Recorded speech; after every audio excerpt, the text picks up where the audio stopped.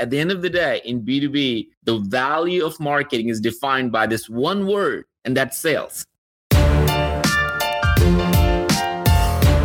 You're listening to the Flip My Funnel podcast, a daily podcast dedicated to helping B2B marketing, sales, and customer success professionals become masters of their craft. It's Wednesday, so this is our #OneThing episode. Sangram and I discuss various topics that are applicable to you and our community, like personal development, trends in the marketplace, big wins, big mistakes, and more. Here we go.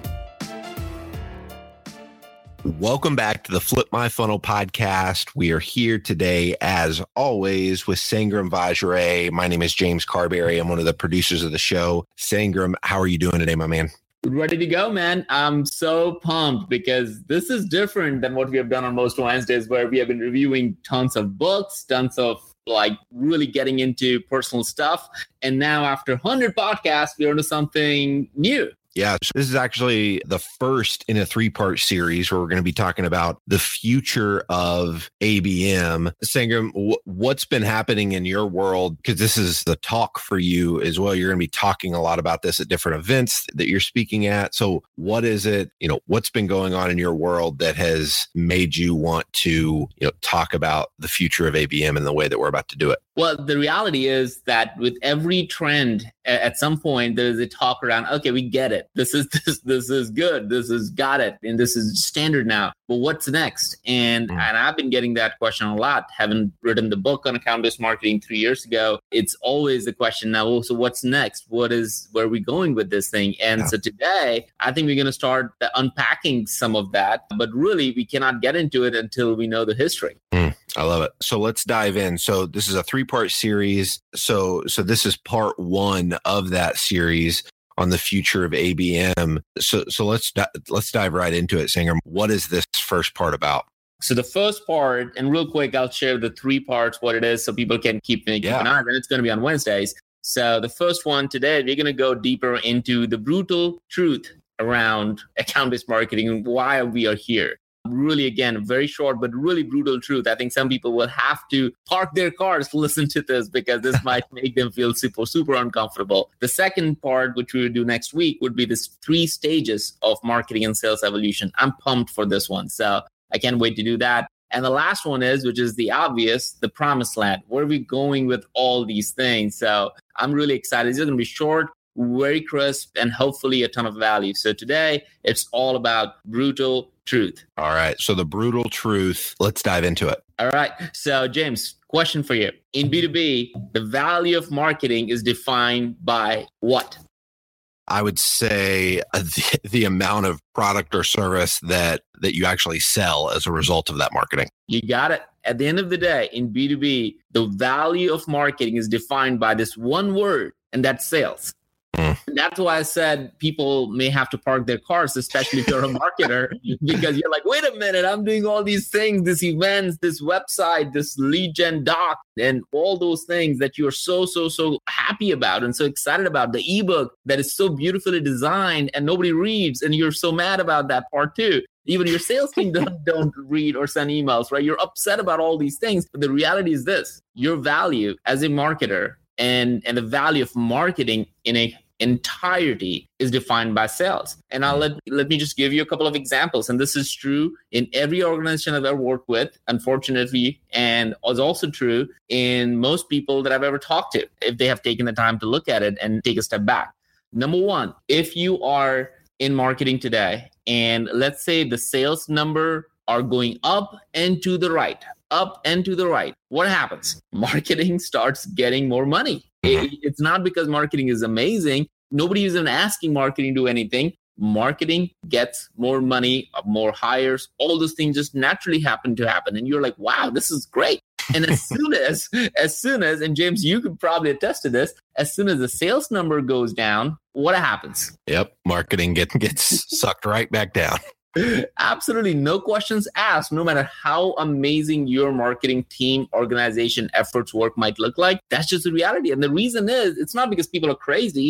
It's because the statements, the financial statements have sales and marketing as one line item. So as one thing goes up, just by the law of that formula, the other thing has to go down in order to balance that thing up. So now when we are in the sea of, if you're in MarTech, this is the easiest example to share, is there are 7,000 plus marketing technology companies today, and that are all selling to marketers, for example. And I have this theory around that there is some sort of magic that happens every 5 years that's really important to take notice of. And I think that's going to be the brutal truth for the next part. When you get into the next part, you'll learn about it. But let me just go through that 5-year magic. And James, I would love your thoughts on this one as we go through it, because I'm going to ask you a super important question as we go to the first 15 years. All right? Okay. All right. So 2000, what was the biggest thing in 2000?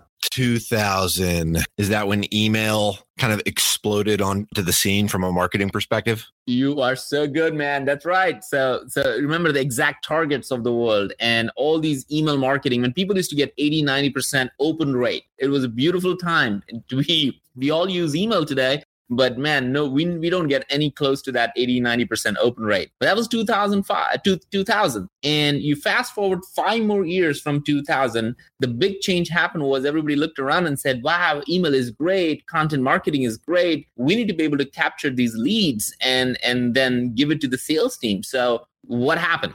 So I guess the natural evolution of email would be, okay, now how do we send mass emails? How do we nurture folks through a sequence? So marketing automation, my guess is what I would think would have come as a kind of a natural extension after the email boom. Totally, man. So that's where the sales and marketing automations really take to root. You think about Eloqua, Marketo, Pardot, and people might remember Manicore and some of the other marketing automation software. But all of that was to capture leads from all these mass emails that people were sending. You fast forwarded 5 more years. Now get into it, and that's where in 2010 happens, and that's where predictive happened. Remember that when people were saying, marketers were selling to the sales team, hey, or sales were telling to the marketing team is like, guys, you're giving me too many leads, and the majority of these leads are crap. I want to know which leads to go after. And marketing came back and say, you know what? We're going to use predictive technology, and we're going to tell and predict which lead you should work on. That was 2010. Yeah. Now, the question really is for everybody who's listening right now, why are we going to this history lesson? It's kind of boring, but it's not. It's actually really interesting. If you think about email, marketing, sales automation, and predictive, what's common in all 3 of them? Email, marketing automation, and predictive. They're all tactics, right? They're all like different things that you put in your kind of tactical marketing belt. Absolutely. I mean, if you think about it, these are actually the tools, the platforms that people started to use and saying that this is where we're going to live. We're going to have email tool or email platform, or we have a marketing automation platform, or we have a predictive platform. Yeah. And what happened if you take 5 more years, 2015, when ABM came to life? Well, ABM is a strategy. So for the first time in the last 15 years, the biggest change, why people think, why is ABM such a hard thing and what's going on? Well, the reality is for the last 15 years, we have been in this technology cycle and the bubble and the buzz and all those things about just creating more and more technology that led to 7,000 plus MarTech companies. Well, the reality is all of them are just that, technology solutions to solve a problem that was created by other technology. But finally, the reason ABM is so good and important for people to recognize is because ABM is actually bringing strategy back, which means we all have to now take a step back and think again, plan again, and not just be so tactical because all these tools just made, as you said, James, that was so good, that it's all tactical. It's all something you just do, and you're not strategic around what marketing and sales should be focused on. So that's kind of the history. The brutal truth is we have been just mass marketing, using technology to drive everything we do, as opposed to focusing truly on the strategy. And that's really a fun way to kind of look back and say, wow, we have been in this tool world for the last 15 years. Yeah. So to your point of what you just said, Sangram, when folks start to get overwhelmed by that, man, I'm hearing all this about ABM, kind of the difference being, the reason you're hearing so much about it is because it's a lot more than just a tactic. It's got to be something that you think about from a strategic standpoint. And because of that, this is something that I don't think is necessarily going to go away in the next 5 years, because it is so strategic and it maps so closely to, I don't know, to me, human behavior and how humans want to be connected with. So what can we look forward to, Sangram, in part 2 of this series? Well, this brings to really a good point is, at the end of the day, everybody needs to recognize the today, and some might think about this as a future, but it's not, because we're going to talk about future in the next few episodes. But today, you could literally say account-based marketing is B2B marketing. That is by far the great. You cannot say that to email marketing is not B2B marketing. It's a tactic. Marketing automation is not B2B marketing. It is putting a whole bunch of things together and just doing it on a tactical basis. So that's marketing automation. Predictive is just helping you figure out what to do to the leads and score and those kind of things. ABM is a strategy. So back to what ABM is really important in order for the next series, next set of episodes in the series, is that ABM, you can call it account-based marketing, you can call it account-based marketing, you can call it account-based revenue, or you can call it account-based anything, whatever you want to call it. It is, at the end of the day, B2B marketing. So that's really the main point and the conclusion for the first episode. And what we're going to really get into the next one, and just a very high level highlight, is the 3 different stages of marketing and sales evolution. I think it's going to be really important for people to kind of dive into this when we dive into this one, to recognize that somebody might fall into one stage or second stage or the third stage, like any one of these stages. And you're going to start recognizing the opportunity that we all have today with all, not only just the technology, but all, as you said, the human behavior and what we understand about people and how they buy and sell, all these things. So these 3 stages are really going to map. You can actually go and map yourself and say, which of this stage am I in today and where I want to go from here. I love it. Sangram, this has been fantastic, man. Anything you want to leave listeners for part 2 next week? I would say go in and type in Google Trends account-based marketing, and you would see this trend that's going from 2013, 2014, and even 2017. You would see this upward trend. And what's the most amazing thing, James, that happened to me last week was somebody on LinkedIn sent me a note saying that they're doing their graduation thesis, and his name is Eric, and I asked his permission if I can share his name. So his name is Eric, and he's doing a graduation thesis on ABM from August until January. And he reached out to me and he said, hey, man, I'm reading your book and it's part of my graduation thesis. And that just made me recognize that, guys, we're in this unprecedented time where it's not about technology. This is getting studied in universities now. And it's not just a crazy trend that marketers or, just came up with. It is actually B2B marketing. And that's where the future really is beginning to take shape. So I'm excited for the next episode on this one. But one thing I'll leave everybody with is,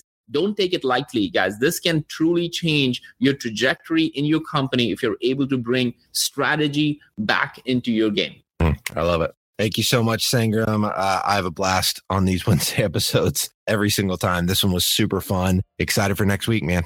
Sounds good. You've been listening to the Flip My Funnel podcast.